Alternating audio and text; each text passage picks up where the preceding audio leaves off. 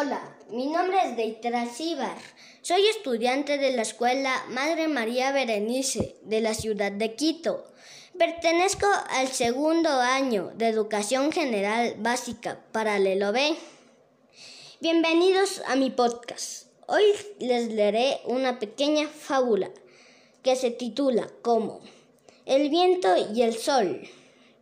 Empezamos.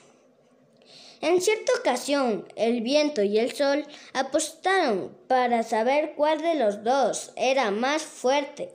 En aquel preciso instante apareció un hombre a lo largo del camino.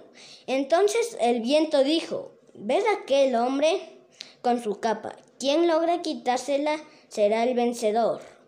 El viento probó primero y sopló con el huracán.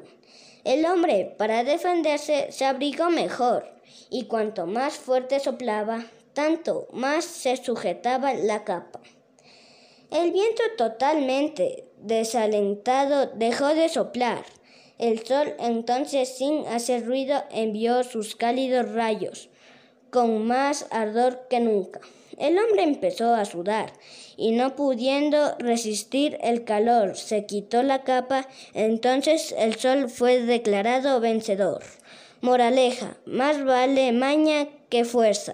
Colorín colorado, esta fábula se ha acabado.